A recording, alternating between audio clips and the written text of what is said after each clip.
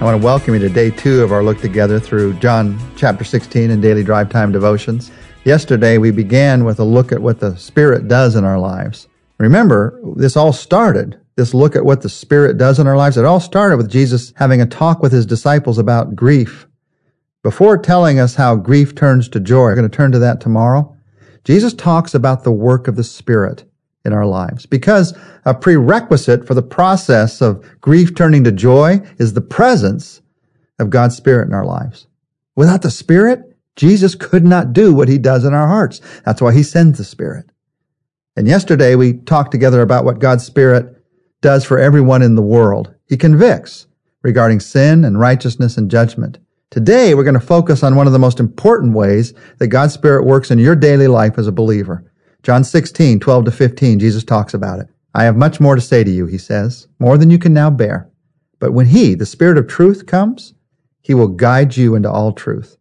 He will not speak on his own. He will speak only what he hears, and he will tell you what is to come. He will bring glory to me by taking from what is mine and making it known to you. All that belongs to the Father is mine. And that is why I said the Spirit will take from what is mine, and he'll make it known to you. Did you see what God's Spirit does in our lives? Very clearly, according to the words of Jesus, the Spirit of truth, when he comes, he will guide you into all truth. Focus on that word, guide. He guides us into truth. Now, God's word is truth. It's one of the main ways that God's Spirit guides us. It's interesting, even in the phrases that Jesus uses here, it's almost a preview of the New Testament. He says the Spirit will come. Well, that's the book of Acts. The Spirit comes and indwells believers in the church in the book of Acts. He will guide you into all truth. There's truth throughout the letters of the New Testament. And then it says he will show you what is to come. The book of Revelation, God shows us what is to come, the future that we have with God. But the fact that this is maybe a preview of the New Testament shouldn't cause you to lose sight of the most important thing that Jesus is saying here. And that is what's true in our daily lives.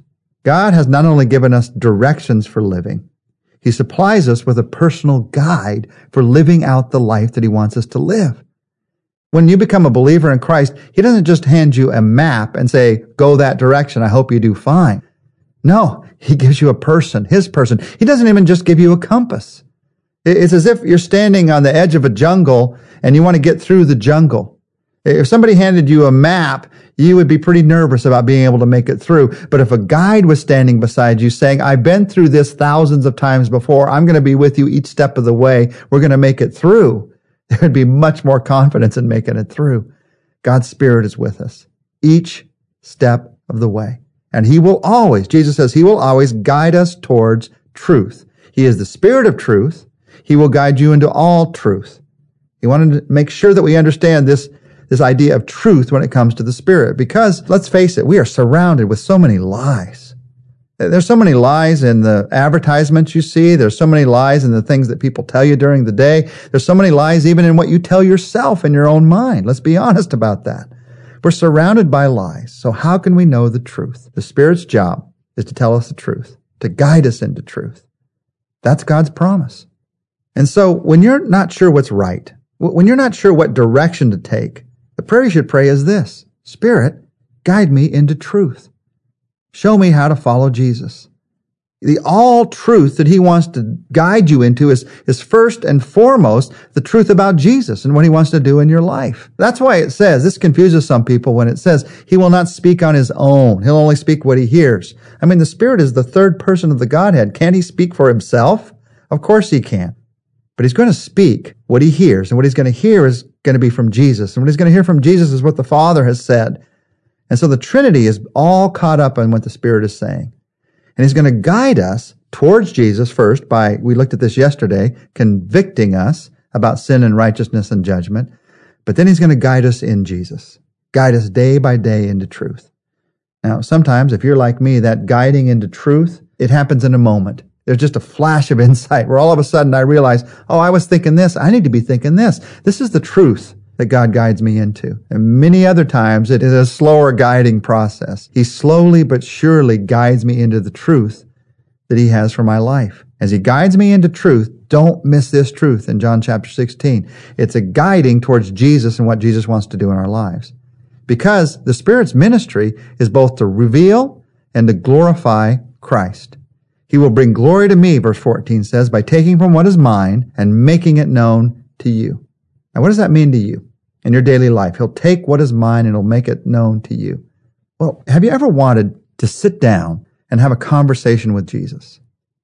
Have you ever thought, what would it be like to be one of those first disciples and to be able to sit down, and if I had a question about prayer, if I had a question about forgiveness, if I had a question about direction, God's direction in my life, just to say to Jesus, Jesus, how often should I forgive someone? Jesus, teach me to pray. Jesus, help me to understand your direction in my life. Wouldn't it be great to be one of those first disciples and sit down and have that kind of conversation? What Jesus is saying here is, through my Spirit, God's Spirit, you're able to have that kind of conversation today. You sit down and you ask God a question, and then you listen for the answer. And Jesus says the work of the Spirit is to guide you into all truth, my truth. He's going to take from what is mine, and he's going to share it with you. Now, you might be thinking, that sounds pretty spiritual to me. I mean, if I was one of those first disciples, I would sit down, I would talk with Jesus, and then I'd see him. I'd see his lips moving. I'd hear his voice speaking. I could even write it down what he said to me. How do I hear the Spirit speak? How do I hear God's Spirit guide me? How does he speak? If I'm really spiritual and really get close to God, do I sometimes hear an audible voice? Well, I'll tell you, some people have heard an audible voice. We read it in the Bible. I haven't met many people today who've heard an audible voice from God, but some certainly have, because there's some stories about it in the Bible. But I've never heard an audible voice from God. I've heard the Spirit speak often. I've never heard an audible voice from God.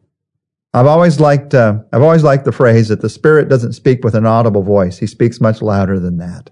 You see, an audible voice, sometimes you don't listen to. You just let the words pass by. But the voice of the Spirit, he speaks deep in your heart. And there is a sense of this is what God is saying. Now, how do you know it's the Spirit speaking? You check it out. You check it out by God's Word. You check it out by God's people.